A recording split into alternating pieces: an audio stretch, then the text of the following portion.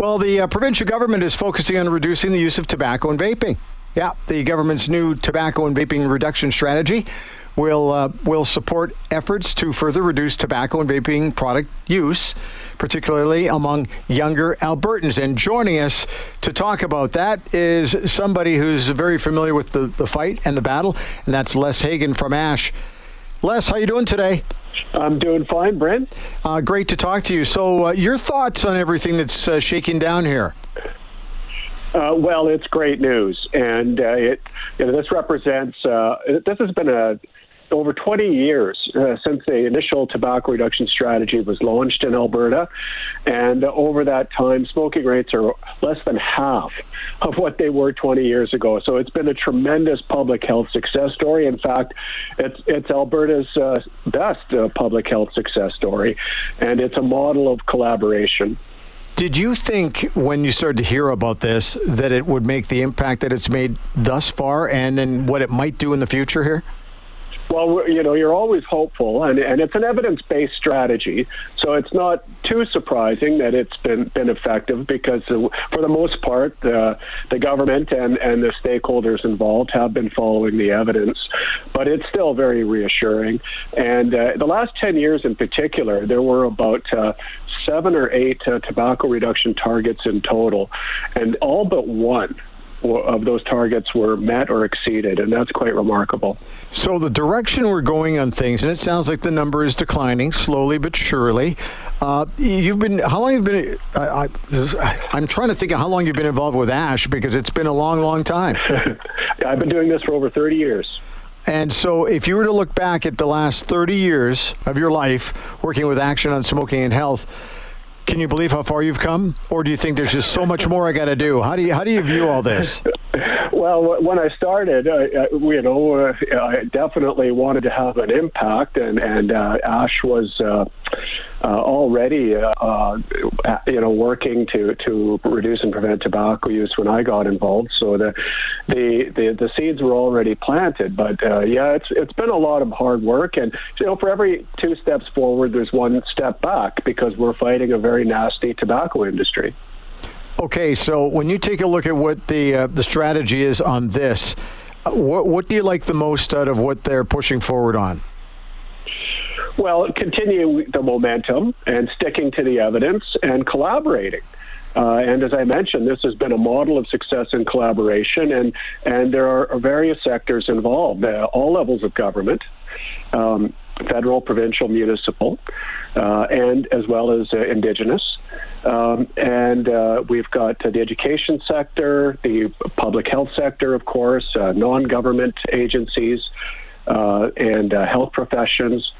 So, and we've even had at points in time, we've had organized labor and business organizations involved in supporting this initiative. So, we want those partnerships and that collaboration to continue and stick to the evidence. And then, of course, use our policy tools as well, including legislation and taxation.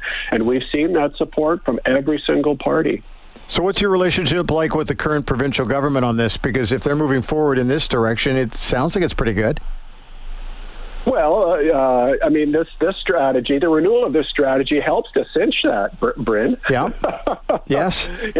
We've been waiting for this announcement, and we're thrilled, and so we're eager to collaborate and continue participating. And governments come and go, and parties come and go, but we continue to work with the governments of the day, and in a very nonpartisan, collaborative way, and we will continue to do that. We're talking about younger Albertans in particular, where we're kind of targeting here. It's got to make you feel good that the province is on side with you here.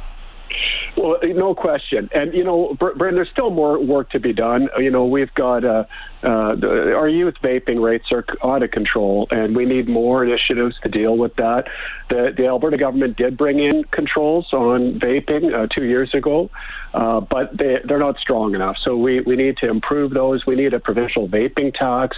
We need to eliminate flavors in vaping products. And we need to do more in the schools and in terms of mass media as well. So we're not done.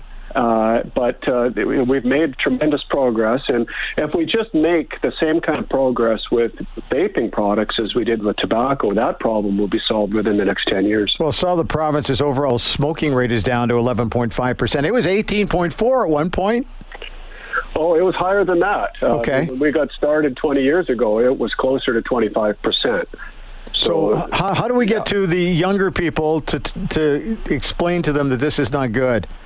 Obviously, there's some progress being made, but how can we speed it up? Well, first and foremost, we have to protect kids from people who want them to vape and smoke. And so the tobacco and vaping companies, and kids deserve first-class protection from tobacco and vaping products, and we have to provide them with that protection. So, higher taxes, restrictions on sales and marketing, restrictions on social media promotions. That's really important. So that's job one, is protecting kids. And once they're protected, then we can actually have some meaningful impact on our messaging, whether that happens in mass media or in schools. But, as long as we allow these companies to promote to kids, that contradicts any messaging, that we're going to be doing in the media or in the schools. Hey, to veer off topic just a little bit before we let you roll here, the federal government are rolling out some new photos for the cigarette cartons and the packaging, that kind of thing. Very graphic, that sort of thing. We were talking about it on our show last week. Your thoughts on that? Because it's coming quickly here. Yeah, well, we were part of that, actually. We were part of a review of new health warnings. So, again, they're evidence-based, and we're glad to see them. And Canada will be the first country in the world to put warning messages right on each cigarette stick.